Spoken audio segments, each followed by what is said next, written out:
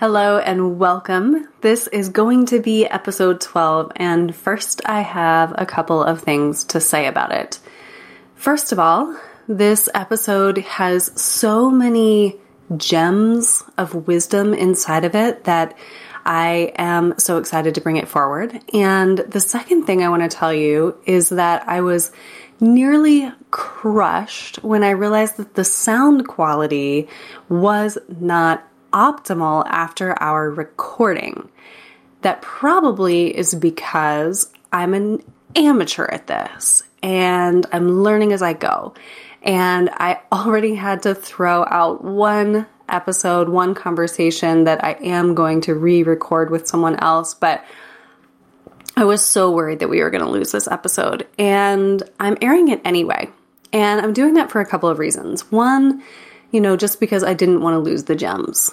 And two, because, I'm on this life path of, we're going to get our voices out there, women, kind of no matter what. It's what we're doing. Like, silence be damned. And so, I'm going to ask you to please, be with and forgive the poor sound quality. It's not my strength. It's not my career. My career is in, making sure that we all have access to our authentic and true and sacred selves and lifting women's voices. And so I'm lifting this conversation with Sarah Grady and myself, and I'm lifting that in spite of the technical difficulties because we go onward. And I really promise you that you're not going to regret listening. And I will also share quickly that I assemble all of my podcasts on an awesome software called Auxbus, AUXBUS. And when I put all of the pieces into Auxbus, it creates the episode for me and it distributes it to all of the platforms. And I really, really, really appreciate this software because someone who is not a professional in sound and quality of recordings and all of that would have a very difficult time putting together a podcast. And I am able to manage it, one, because, I figure things out, but two, because Auxbus is such an amazing piece of software. And so if you are interested in starting a podcast and getting your voice out there, go ahead and look up auxbus.com. And they are not paying me to say this. They are just that awesome that I'm shouting it out. So thanks for being here. Thanks for listening. Thanks to Auxbus for cleaning up some of the sound quality in every episode. And we're going to keep doing this. And we're going to keep having these conversations. And we're not going away as women. And thank you for listening. The feedback has really been that these conversations are inspiring at a very deep level, and that has certainly been the goal all along. So thank you for being here. Thank you for being in this community. Don't forget that we have the Sacred Remembering Facebook group to start conversations after you listen to episodes. You can even make requests for certain topics if you'd like to. But this episode with Sarah Grady, we cover some ground, y'all. We cover some ground, from listening to the body for sensations of truth. And then we bridge and bridge and bridge, and we end with a conversation about physical sensations of truth inside relationship, which is incredibly empowering. So I think we're going to have Sarah back for another episode. But for now, I'll stop talking and let's get to it. And thank you for being here. Thank you so much.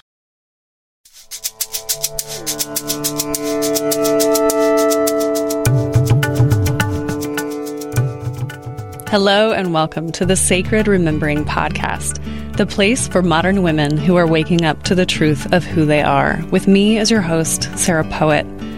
Now, if the word sacred is throwing you a little bit, that's okay. Have you had that moment as a modern woman where you went, wait, I left something of myself back there along the way? Well, if so, then you're already on a path of sacred remembering and you're actually in the right place. We know that modern women are rising, but we don't do it by fighting. We do it by remembering who we are and standing in that truth. And here in this space, we remember together through stories and tools and curiosity. And in doing so, we bring forward the place of women in our modern world. Now let's begin.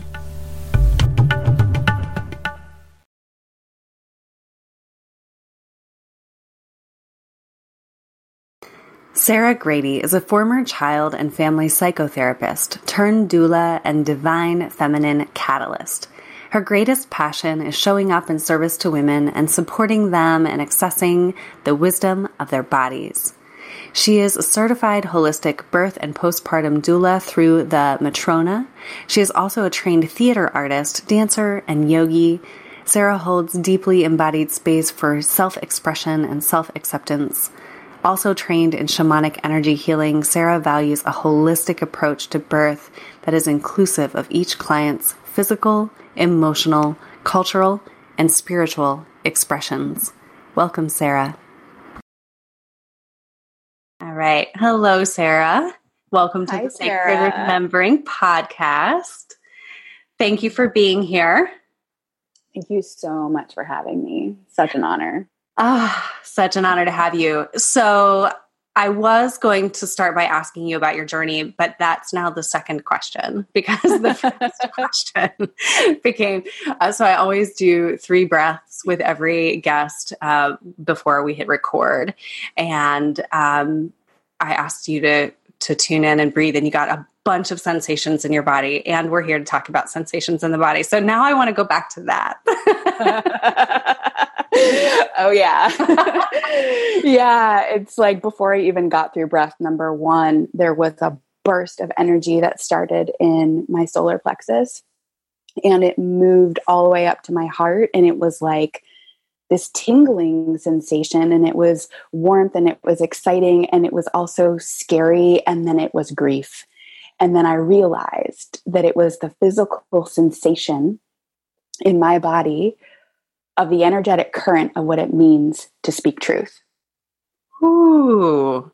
It is like that feeling before you go on stage and you're about to do a massive mic drop and people better get ready. And I was like, oh, right. And something honestly brought me back like centuries ago, like witch hunt time. And I was like, oh, like it's okay for me to speak my truth today. Like I'm not going to get burned. I can do it. Wow. Yeah. Okay. So that's what was happening in the body. Yeah. Wow. And yeah, that was all happening really quickly. So I want to lift up a couple of things there. First of all, your laugh is such a delight and a delicious gift for everyone who's listening. I love you. Thank you. And then, wow. Okay. So we're here to talk about the sensations of truth in the body. And that, what you just opened with is an amazing example of coming to know those sensations in the body and then being able to track them and being able to name them and then associating them with the emotion, with the fear. Wow. Yeah. Okay. So we're going to come back to like, how do we develop those kinds of skills? But I also want to really honor what you just said about it's okay that we tell our truths now. Yeah. This is huge. It really is. Yeah. Yeah. Do you want to say more about that? Yeah. Well, I mean, without a shadow of a doubt, the feminine is rising on the entire planet at this time. And now more than ever, we have needed the voice of women. And I think we've been practicing kind of, on a subterranean level with each other in our homes and in our communities. But women's voices are being heard on a public arena in a way that they maybe have never before. And women have been elected to public office, at unbelievable rates just in the last year. And, nobody's been shot yet. So it's time. Right. Yeah. Thank you. You are tracking politics a little bit more than I am. Maybe that's something that I'll take on in 2020. I don't usually, except when it comes to women. I'm like, yeah. Well, thank you for lifting that up. And there's a courage, I think, that is more palpable now, and not not to say that it's not still scary. You know, it is still scary because we do have these traumas in our cellular memories from intergenerational and ancestral, you know, lifetimes of traumas. And so, when we stand to speak our truth as women, we actually get a big trauma response. I know I do. This is a lot of the work that I do with women around voice, and being with those sensations in the body, understanding that right now the threat is more of the memory than maybe more of the present situation. Yes, exactly. And I think that's why I was able to track that the sensation, I mean, like, I love you. You're a dear sister of mine. I love talking to you. So I've never been nervous to talk to you. And then all of a sudden, as we were about to record this, my body had like a palpable, powerful wave of sensation. And I was like, oh, right. That has nothing to do with what's happening in this time, space, dimension, reality right now. Mm-hmm. This is about all the times that Sarah and I have done this before, and we suffered the consequences for that. Right. Oh, literal memory, past life memories of being killed for my voice. Many. Yes. Oh, yes. Yeah. And also, it's no coincidence that the coffee mug that I chose to drink with you today has written on it that it's called the Cup of Courage. Ooh. Yeah. And so it's something that we're like invoking, you know, every word we speak is a spell. And so what is the reality that we want to cast? And I think part of what's happening on the planet at this time is that women are waking up to the truth that they get to cast their own reality. Wow. Yeah. That's some sacred remembering right there. Yeah. Oh, okay. Yeah. Thank you. And that we're not alone in that, you know, like we're really not alone. I think that's also the other piece that I'm witnessing right now is that like the art of the women's circle, which has been happening since the beginning of time, is, you know, happening. It's growing as a movement inside of women's homes, but then it's also growing in business. It's growing in the environment. It's growing in all of these different areas. And so we're remembering that it's safe because we're remembering that we're not alone. We're remembering together. And then, I'm a huge proponent for remembering inside of the spaces that we already occupy. Yeah. Right? Yeah. So I think that I know for me, I want to talk about your journey here next, but for me, there was like I was remembering on the inside, but I didn't know how to incorporate that into the job that I had or the life that I was living. And so I really want to advocate that we do that kind of out in the open, you know, with one another in our work spaces, in positions of leadership. Like we're bringing the sacred feminine and infusing it into the world where it needs to be, rather than like doing it in the secret spaces and in the fringes anymore. Yes, exactly. Yeah. All right. So can we go back to your journey? I would love for listeners to know a little bit about what you do now, and then we'll kind of build a bridge from maybe your younger years. Yeah, so can absolutely. You tell us what you do now? Great. Yeah. So I am a doula. I am a holistic birth and postpartum doula. And if you don't know what that is, a doula is derived from the Greek word she who serves, or in some translations is slave. But in the times of the origin of that word, it was never really about slavery. It was truly about showing up in service to the women of the community. And so I attend births, and I also work with women 6 weeks postpartum after they give birth, but also sometimes several months after that, tending to their bodies, their babies, their home. You know, doula work can look like everything from massaging the mom as she's breastfeeding to making her a nourishing meal to holding the baby so that she can get some rest. But it is also a really incubative time for tending to a woman's psyche and spirit and soul. I came to doula work, though, via kind of a two-pronged career. So my original background is that I'm a trained theater artist and dancer, and actually got my master's in drama therapy. And, you know, I came to the arts to heal. Mm. You know, I started dancing when I was age 3 and came into theater when I was in high school and followed it as a career because of how healing it was to me on a soul level as like a, you know, a young kid and teen going through my parents' divorce and all sorts of change and transition, body image issues, all sorts of things. And I thought, wow, what a better way than to bridge the like curative properties of theater with psychotherapy. So I went and got my master's in counseling psychology and then specialized in drama therapy. And drama therapy is a really powerful form, and it's really rooted in embodiment. Mm-hmm. So instead of just, you know, sitting on a couch and talking about your feelings, you're standing up and you're embodying your emotions, or you're replaying, reenacting scenes in your life. However, the mystical nature, I think, of the form of drama therapy doesn't always get translated into the industry of psychotherapy. Mm-hmm. And I knew that I was put on the planet to support women and their bodies and their families. Mm-hmm. Where job security was laid out for me as a young therapist was in the community mental health sector. Mm-hmm. And these are often the toughest in the trenches jobs. And really we're thrown into these scenarios to quote unquote fix a child's behavior. Mm-hmm. And, you know, very aggressive behaviors that would potentially have a child removed from their home. And so even though I was trained in this really beautiful art form, what I was being paid to do was cognitive behavioral therapy.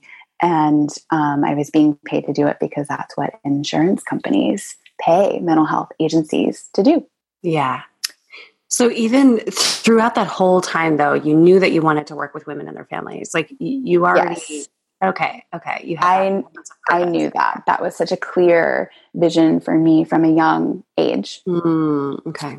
And I also have to hand it to like the women that I come from. My mom is super fierce, from New Jersey. I was also born in New Jersey. We're Irish. We're super fiery. I was raised to be a really strong female and to support women's rights.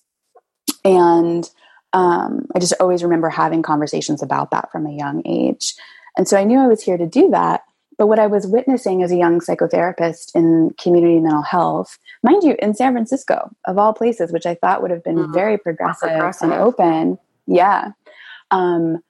was that the system was really not serving the families and the children.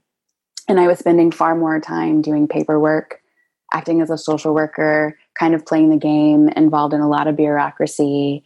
And these kids were falling through the cracks, and their families were at their wits' end. And what we weren't talking about, what was happening in their bodies, what was the ancestral trauma that was going on a soul spirit level, like where had soul parts been lost along the way. There were a whole slew of things we weren't acknowledging. Yeah. And often in that work, I'm sorry to interrupt. But coming from working with children as well, I mean, we're hardly even talking about the actual traumas. Right. At that point. Yeah. Yeah. And in this lifetime traumas, I mean, they're all actual, right. Yeah. Mm-hmm. Yeah. And so it's like there's a lack of awareness about all the different dimensions that can be affecting just one body as it's walking around the earth. Right. And, you know, I was really grateful for my training as a psychotherapist and all of the crisis work that I did in San Francisco because it gave me a really solid foundation for studying and being able to analyze the psyche and people's emotions and what tools did and did not work, actually. But where I always felt like there was something missing was on like an embodied soul realm. So I left that work and studied, you know, energy healing and shamanism. I also dove back in to my dance practice and studied Koya, which is a really powerful dance movement practice that I teach, and also went to yoga teacher training. And my goal was to try to figure out as much about the body on a physical and an energetic level as possible, so that I could figure out a way to actually show up in service to women and their children. Mm-hmm. Okay. Yeah. So I want to highlight a couple of things, if I may. Yes. So many women go into service-oriented careers. So many. And then there's that discord of, oh, this actually isn't the fix. You know, you see these systems, whether it be working with children or whether it be working with the medical industry or, you know, whatever these service careers are. There's so many. And then we start to realize, I think in our own process of waking up, that like, oh, this isn't going to cut it. Mm-hmm. And so I know that there are so many women listeners in that situation right now. So the other thing I want to ask is, you had a really strong idea from the beginning of what you wanted to do, what you knew that you were here for. And then when you were leaving psychotherapy, you're saying you were going on this quest to gather as much information as possible. I'm wondering, like, how many years did that span? It's probably still continuing if I had to guess. Yeah, in some ways it is. I think it's a forever journey. Yeah, totally. While we're doing that. Mm-hmm. Yeah. So what was that journey out of psychotherapy like? I mean, you clearly had this clear vision. Not all of us do, you know, so yeah, I'm so grateful you asked that question. Okay. So my process, like, you know, really out of psychotherapy, studying a bunch of things, going to create my own body of work, and then eventually coming to doula work, was about a 5-year journey. But it would have been shorter. And I can tell you why. Yeah. So the thing is that when you say you're a therapist or you're a doctor or you're a lawyer or fill in any of these like high-powered jobs that people in our society recognize as powerful and therefore recognize as valid, there's a lot of seduction in that. And for me, there was a lot of feeling like, well, I spent all this money on going to grad school and I've worked this many years, so I should be loving this. Like, this should be the place. Like, I really, really thought this was supposed to be it. And when I tell people I'm a therapist, they know what that means. And there's validation in that. And like, there's identity wrapped up in that. Yeah. And supposedly there's job security and money in that as well. Right. What was really hard for me to come to grips with what that job and that industry was actually taking from me. And to be very, very clear, it doesn't take the same thing from everyone. But I had to get really clear and honest with myself that I'm a highly sensitive being. I'm a medicine woman. I'm a threshold walker. I'm a truth speaker. I'm a change maker. I'm an empath. Like, I walk into a lot of these environments, you know, I would be doing therapy in really intense homes, you know, walking over like drug needles and dead animals, or walking into inner city schools or residential treatment facilities, and my whole body would freeze. I'd have a pit in my stomach. There'd be a lump in my throat. And I had to pretend for years like that was okay. Like, just toughen up, grow thicker skin, Sarah. Like, take the paycheck, Sarah. And it was like, I don't belong here. Right. Right. And when I got really clear and honest, about that, and realized that there was nothing wrong with that, and realized that actually it was just a training ground for me to then expand into the thing that I'm really here for, and say, actually, it's okay to be even bigger, to shine brighter, to align with that which is actually true for my body and being. Then it was like, boom. Everything just kind of fell into place. And all the signs and synchronicities in the universe were like pointing me towards doula work. And they were like, you're supposed to go reach the babies before they come to you for therapy. Wow. Your ancestral healing is when they're in the womb. Go work with the mamas before they even give birth, so they don't pass along those traumas in utero. So important. Yeah. I feel like that last segment was one that we should all just go rewind and listen to again and again. Because it was like such a beautiful way of speaking that personal permission that really takes so long to arrive to. I think, when we're in these individual journeys as women, we're thinking like, I don't fit and therefore something's wrong with me. But when you start to flip the paradigm of recognizing that, no, it's not you, you're too big for this system. Or you're here to actually, like we were talking about at the beginning, infuse, into the system. Yeah. And I appreciate you saying that too, because it reminds me to say that, like, I think therapy rocks. I think there are incredible psychotherapists on the planet doing really good work because it's their work. Yeah. It's not my work, And so, but I was resisting what my body was screaming at me for so long with. And when I finally decided to listen to the body and let go of the people, places, and things that were too confining or not in alignment for me, it was like, boom, everything in life just opened up and became lighter. Right. Wonderful. Amazing. So you already had this relationship with the body and sensations, which is very different than my path. So I'm naming that for listeners because, I was like discouraged from being in relationship with my body. And I think we are, as a society, we're entrained to, go to school and get the cognitive knowledge and shut down what's going on in the body and that kind of thing. But, you had this innate, you wanted to dance from the time you were 3. Yeah. I wanted to dance too, but I was so scared to be in theater or dance. I never would have done it. My mother was too, it was like, we just didn't do that. We just shut that shit right down.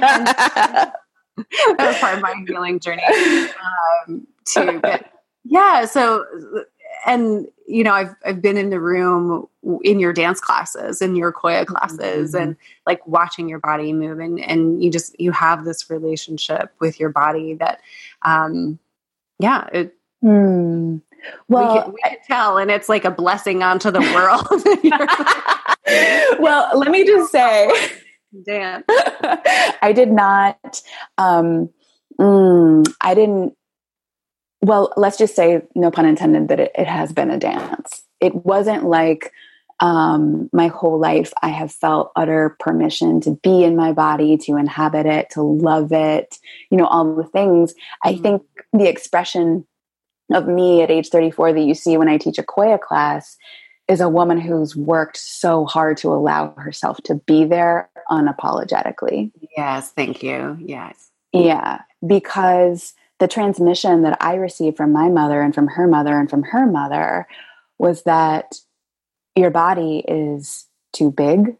Your body is, it's too much. It's a hindrance. It's a problem. It's only supposed to be in service to, a couple things, and that's it. And, so I want to be very clear that, like, when I hit puberty, I went from 0 to 100. I didn't have puberty really. I just became a woman, and that change in my body, I mean, it's scary to any teenage girl, but it was more scary to the women in my family. They didn't know what to do with this new woman. And so there was a lot of years of disordered eating and beating my body up, and, really dancing with illness, because I thought I was supposed to be smaller on every level, like physically, mentally, emotionally. Right.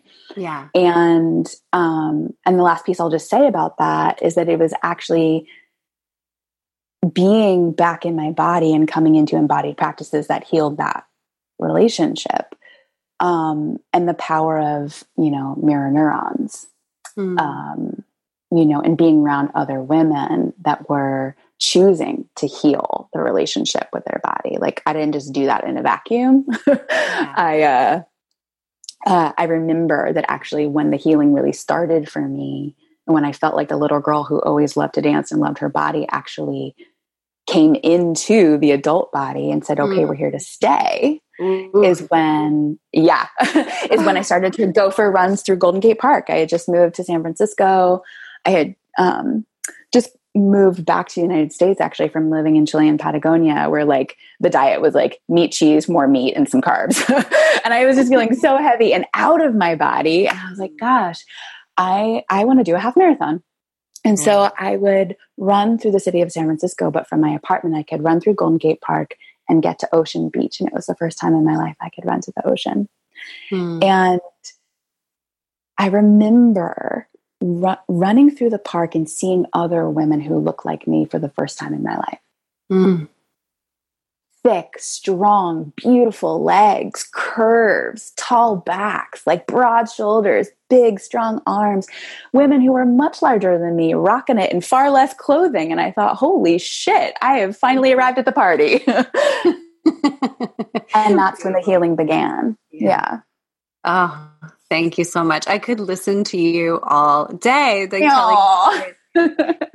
So, I think I want to talk a little bit about coming into a relationship with the sensations that are in our body. So it maybe even like a little education here, right? Yeah. Because if women are at any point on their path, I mean, I am living another iteration of this remembrance of embodiment right now, like kind of waking up to, oh, I have that going on, so this is never really, it's never ending. Like we were saying, we incarnate with these impressions inside of ourselves, inside of our bodies, and we get the societal messaging. And so I just assume that in this lifetime, we will continually be healing. We will be continually remembering and reclaiming.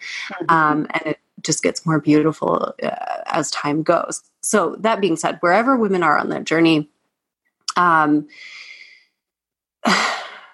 would love to hear from you as far as how to begin to come into relationship with the sensations. So you're talking about the realization, you're out there running and you're going to the ocean. And so there are different sensations, in the body from the run, and different sensations in the air. And then you're looking around and you're seeing these women who are inspiring you.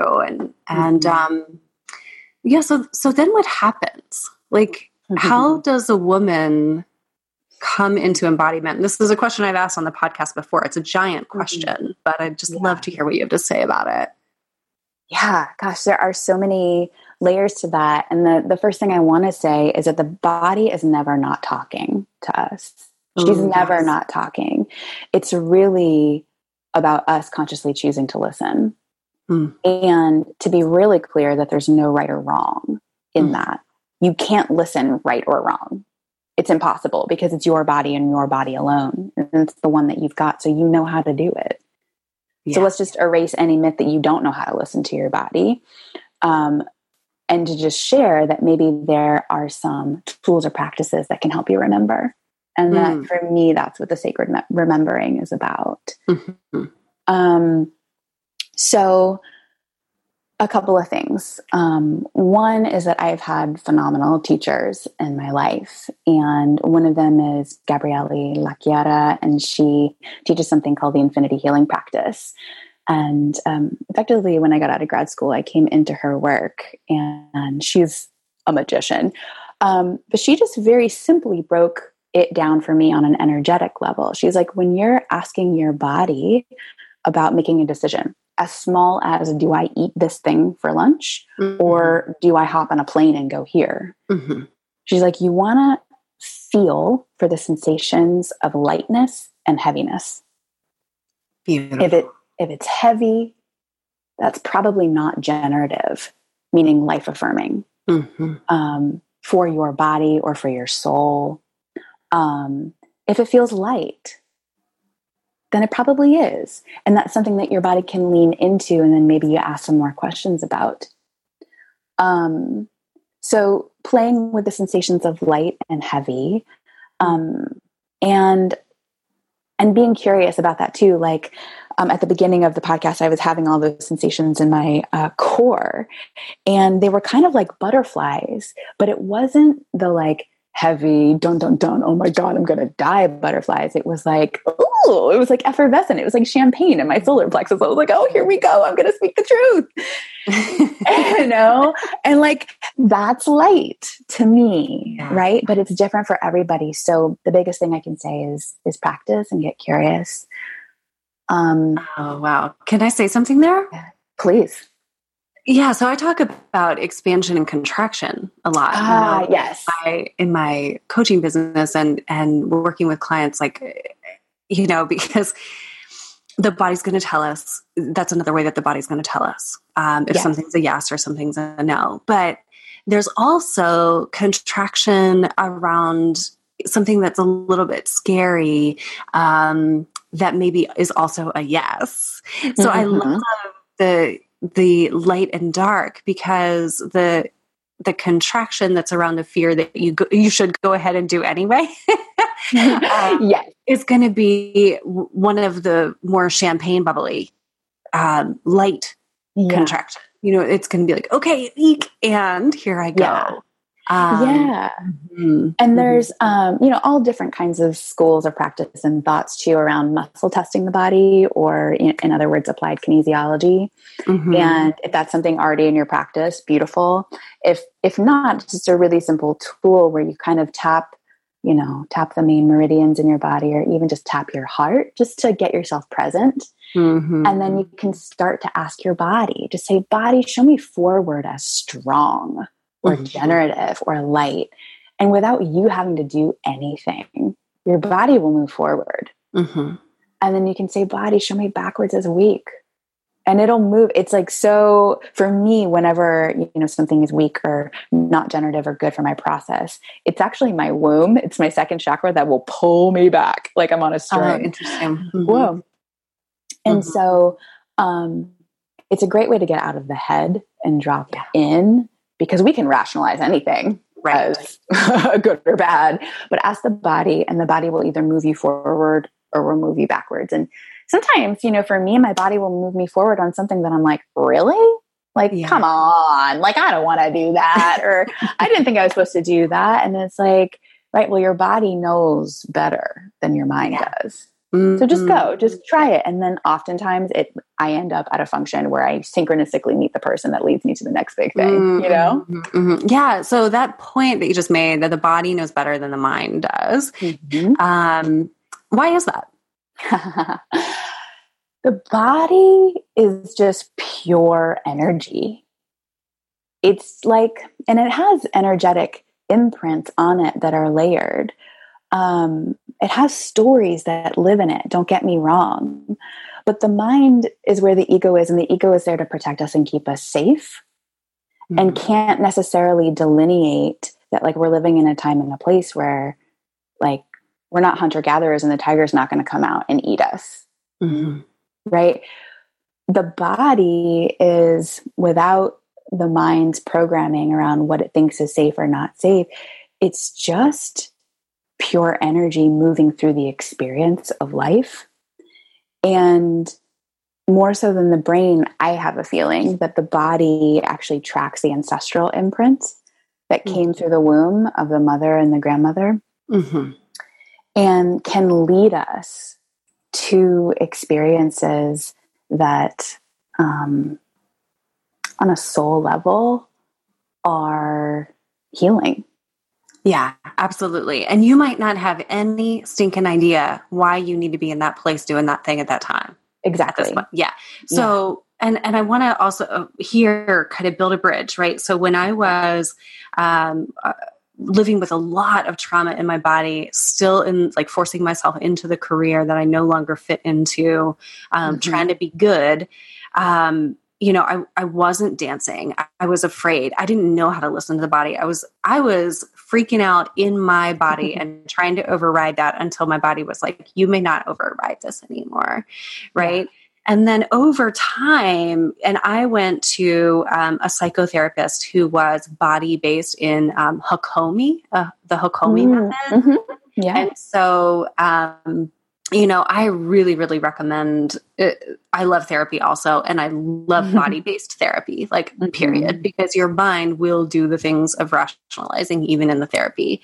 And so bringing in the body is not going to lie. And so, I mean, you might, and just to track with that, the Hakomi practice, which I still do at this point, I know, when I go into the body's going to give me a truth.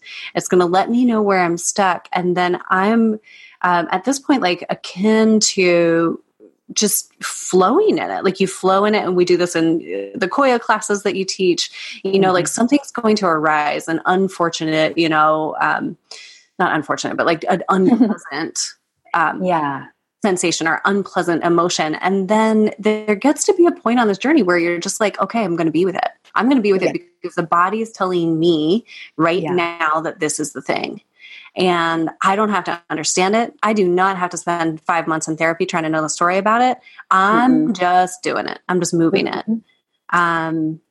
Yeah. Well, and I think that, thank you so much for bringing that up. I'm a huge fan of Hakomi as well, and any somatic-based therapies. So if that's the entry point, I also just want to say this, like, no matter what your entry point is, like, trust that you're led to the right thing.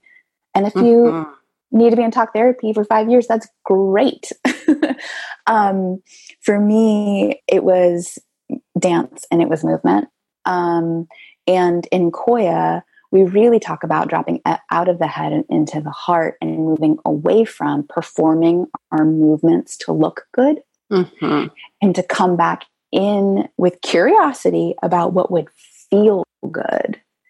And often those two are very different things. But if we're constantly moving because we think, oh, it looks really cute or sexy when I move my hips like that, then we're staying very surface. We're not actually having a real dialogue with our body. Right. And the body has so many messages for us. And so if we get curious and drop in about what sensations feel good, they can be the most subtle or most bizarre. Like, oh my God, like I just really need to move my pinky finger up and down right now to the beat of this song. And I have no idea why.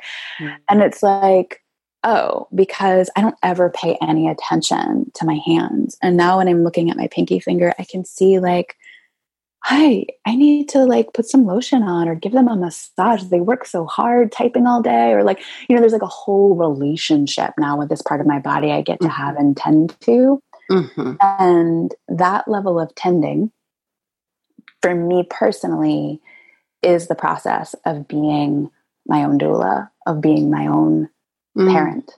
It's like a remothering process to the body. Yes, remothering and yes, that's re-nurturance, right? Because so many of us have been cut off from the true energetics of the nurturing mother in a world that doesn't value that archetype as much. And so we're remembering to nourish through our bodies so that we're anchoring that in. Ooh. Oh, Sarah. Yeah. So much wisdom. So much wisdom. Hey, it's Sarah. I believe that every woman has a truth that she's not yet telling, and that to own that truth changes and even saves her life. I have built a practice to help women own their truths, and at sarahpoet.com you'll find trauma-sensitive tools, practices, meditations, and a new e-course for shifting from silence to owning your sacred truth. All of my work is trauma-informed and yet helps to heal the trauma and build your core capacity to live in your own essence. I'm available for one-on-one support in 1-hour sessions or longer-term coaching increments. You can schedule a 15-minute consultation to tell me how living in your silence about what is true for you is impacting your life. Together, we remove the barriers to your authentic and sacred self and help to heal the historical trauma of what it has meant to be a woman on the planet at this time. And you know what? Everything changes when we own the truth of who we are and follow the path of sacred remembering. I believe that it is the formula for changing everything from personal to global change. Book now at sarahpoet.com. you so much. So I really, when I was preparing for this, Sarah and I are friends, but we haven't caught up in a while. And there was a topic that really wanted to be talked about. And so I have no idea what we're going to find here, but I think I know that both you and I have really experienced a lot about being a woman in a body in relationships, and how sensations in relationships, even sexually, we can take this conversation wherever, but I'm wondering if you'd like to have a conversation about the sensations of truth in the body, in relationship, and what arises when I say that. So I think about every single one of my exes. And I'm like, ooh, my body knew so much longer than before I actually left those relationships. I mean, let's just be real. Like, the body is one giant truth detector. She is a tuning fork. And then when we talk about being in a female body, and I want a presence that also, if you've been through menopause, or if you're transgendered, non-binary, if you identify with being a female, then like energetically you have a womb. And that womb is what I would call your low heart. It's really like the center of the universe of your body, your taproot in the holistic pelvic care realm. And she's not going to lie. Okay, I have like 12 things I want to say. So I'm trying to think. Okay. When it comes to relationship, on the broad sense, like, my body lights up when I'm supposed to be in relationship with anyone. Like, when I met you, I was like, ooh, like tingles, just like, I need to know this woman, like, I'll never forget our first meeting at the coffee shop in Weaverville. And I was like, I need to do this like 10 hours a day. It just felt so good in my body to be in your presence. Yes. Thank you too. Yeah. And so if I know what feels good, even if it's a really faint, subtle kind of a sensation, I also know what is the opposite of that. Yeah. Call it heaviness, call it contraction, call it whatever, but my body will tell me. Yeah. Yeah. I'm so sorry to interrupt. Our bodies are telling us, and then I think there's so many so many reasons that we get into relationships. And often those traumas or what we're trying to work out is the very reason that we're in the relationship, and we just don't know it yet. And so what I hear you saying is, like, when you look back, and so you sort of the lesson of the relationship, and then you look back and you're like, oh yeah, my body knew. Yeah, my body knew. Yeah. So it's kind of like my body that led me in and led me out. And what was coming up for me as you were talking was like, I am somebody who loves touch, like loves it.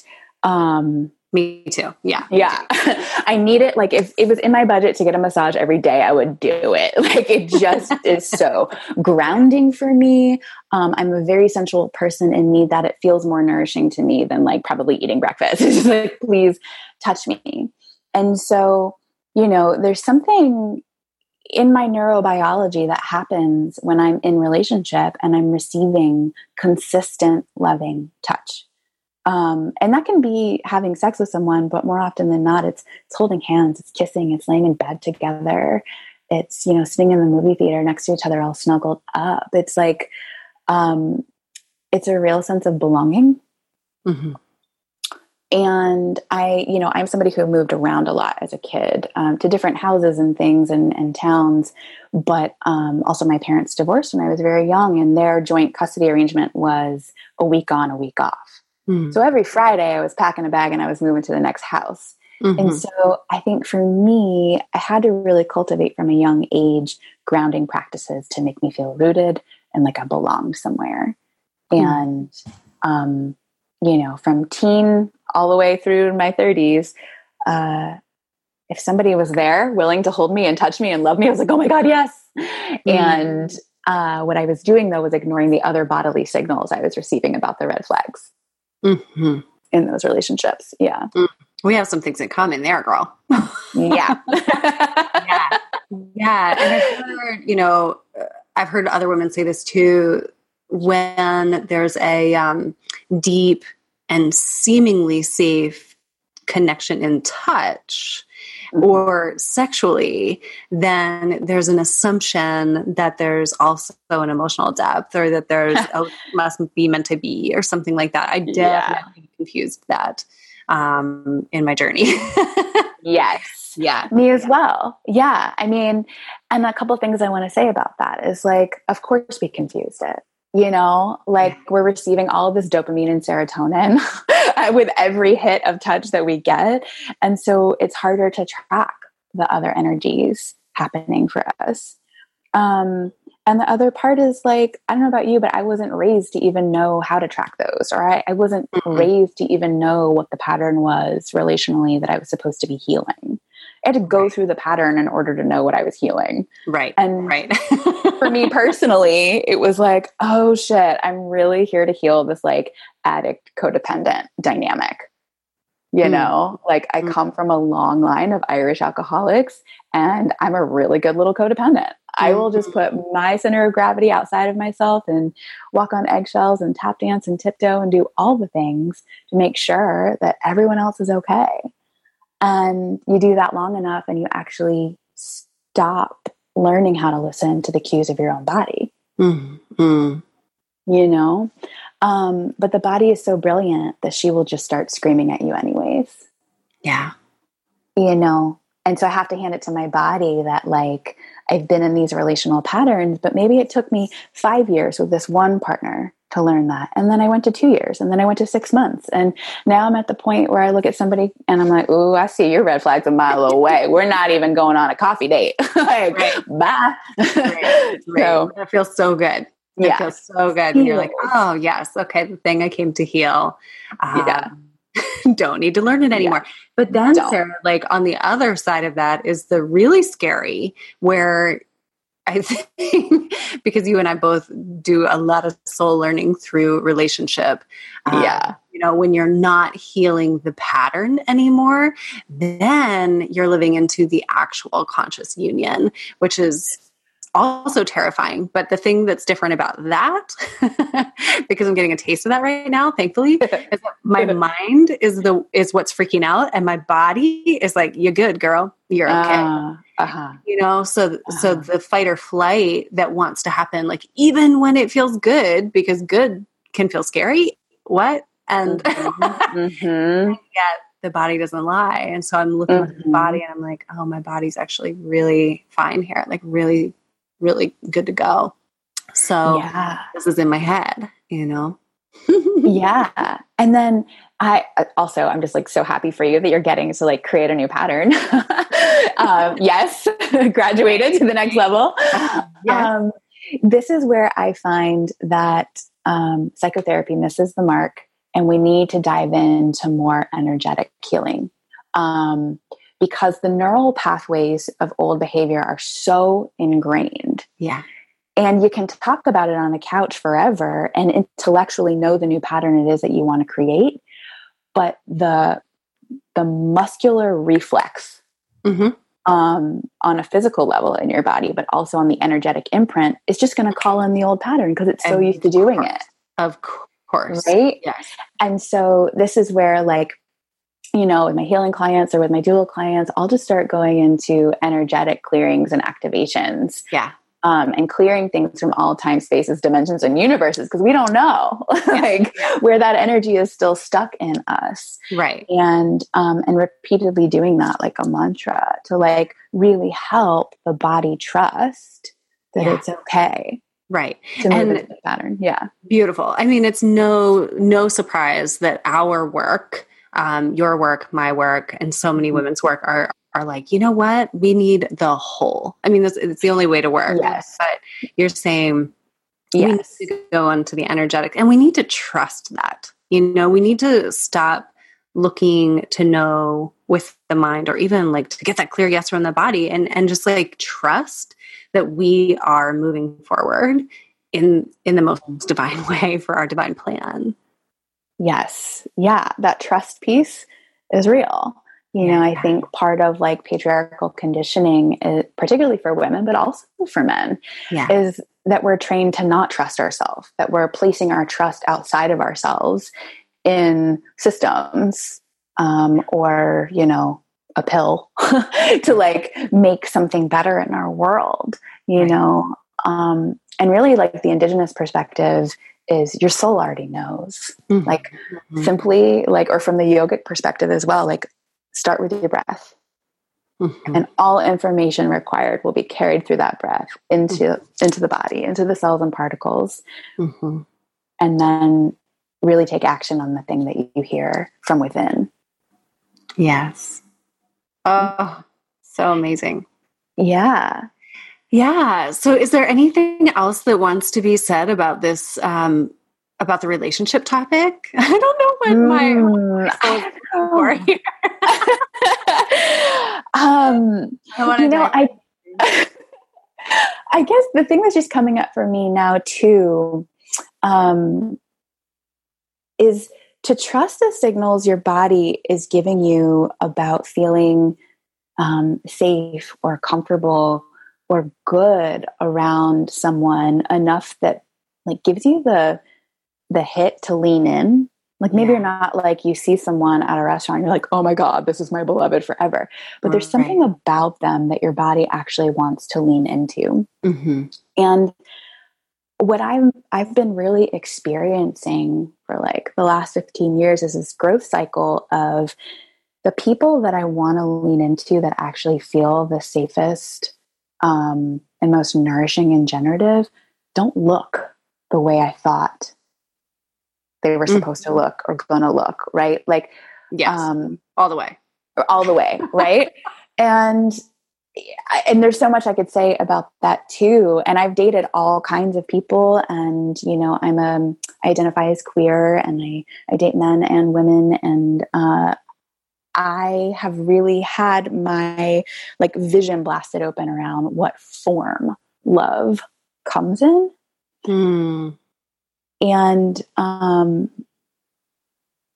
yeah, I guess that's just what I'll say about that. But trust that the body knows that it's not really about the form. It's about how you feel when you're in that person's presence. Yeah, beautiful. And that's the radar, right? And then I would say as the trauma sensitive coach, like also know that if you're putting yourself into a relationship that you're not getting those sensations of yes, stop.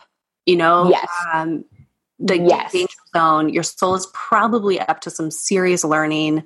You know, I did this within the past, like 18 months to 2 years. I did it a few times because I was deep in the soul learning of what I did come to transmute through relationship in this incarnation. And I was going for the ones that felt very familiar.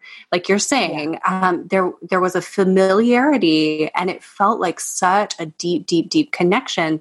And with some of them, maybe perhaps with all of them, there was even past life connections. I've been told by a trusted reader that I'm in this incarnation to clear soulmate karma. Of like the trauma of the patriarchy, right? So that's what I've been up to. No big deal. not a joyride. Yeah. So much information about the following the yes on the body, but I think here's what I want to say. Even though there was this deep recognition of these people that looked very familiar. Their souls felt familiar. It was like coming home in a sense, you know, when you're still kind of looking for that in another person. And my body was not comfortable. Like my body the whole time. With the last one, my hair was actually thinning. My hair was thinning, and I was still going. Like I was still going forward, and that was. yeah, that relationship turned out to be one of the biggest lessons of my life, but, yeah, do not ignore the body.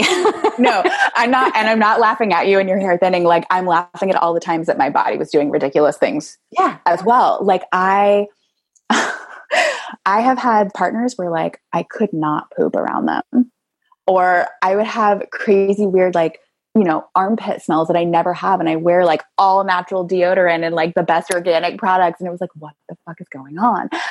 Like, or like fill in the blank, like just weird bodily things. And so the last thing I want to say about relationships is just like, ding, ding, ding, ding, ding. We talked at the beginning about like the rise of the divine feminine happening on the planet. And I would wager that there's a rise of consciousness happening on the planet. And this is masculine, it's feminine, it's actually genderless, it's sexless, it's consciousness is shifting. Yeah. And part of it's two-pronged. You have to have language for that, right? And then the body has to catch up to that.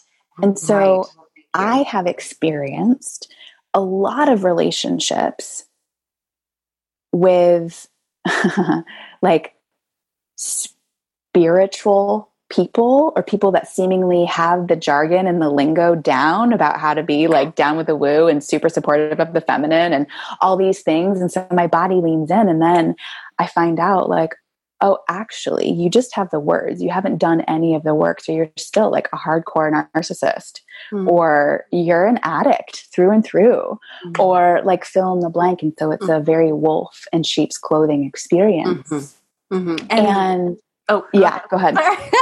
Well, I was just going to say, and then I've internalized that as like, well, shit, is my radar off? Like, what's wrong with me that I keep attracting these, narcissists cloaked in spirituality?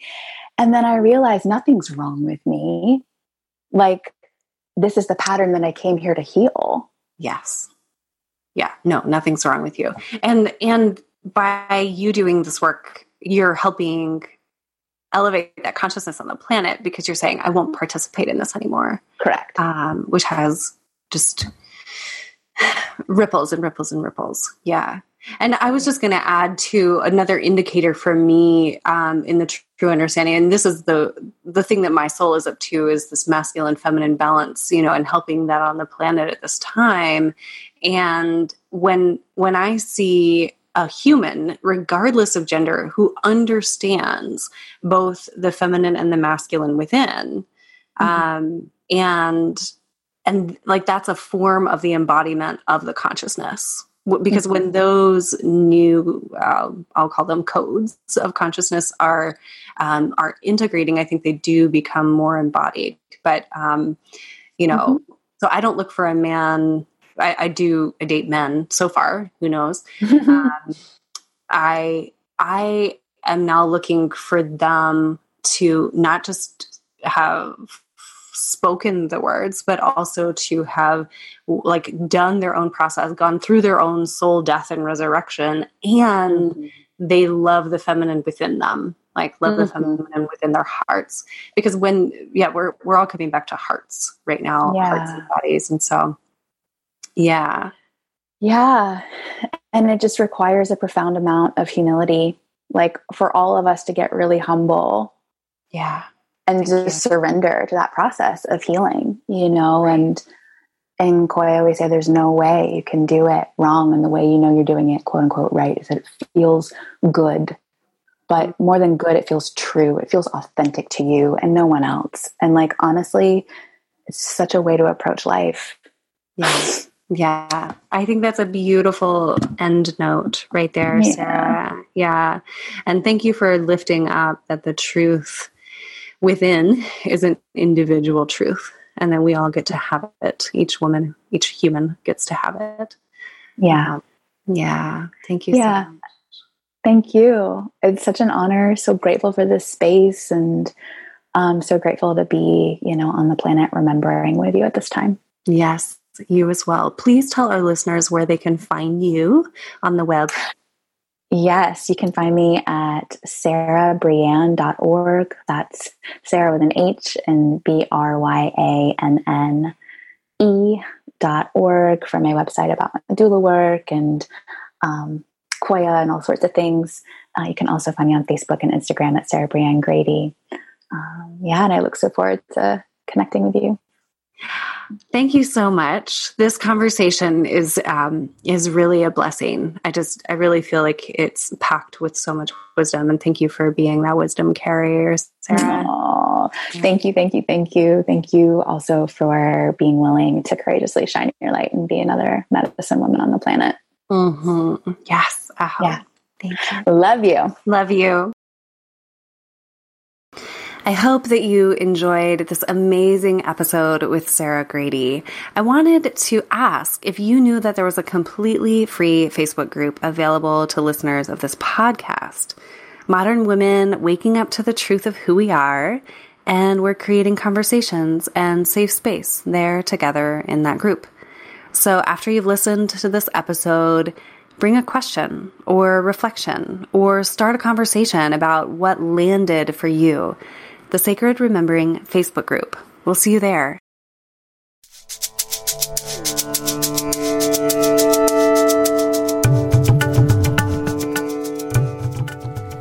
This is Sarah Poet of Embodied Breath, and thank you so much for listening to today's episode.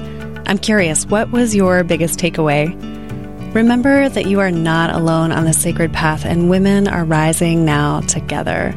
You can visit my website, sarahpoet.com, for more tools and inspiration to support your sacred remembering path. Please be sure to check the show notes, subscribe to this podcast, share with a friend, and leave us a review wherever you listen to podcasts. I love to hear from you. Stay connected, and here's to your path of sacred remembering.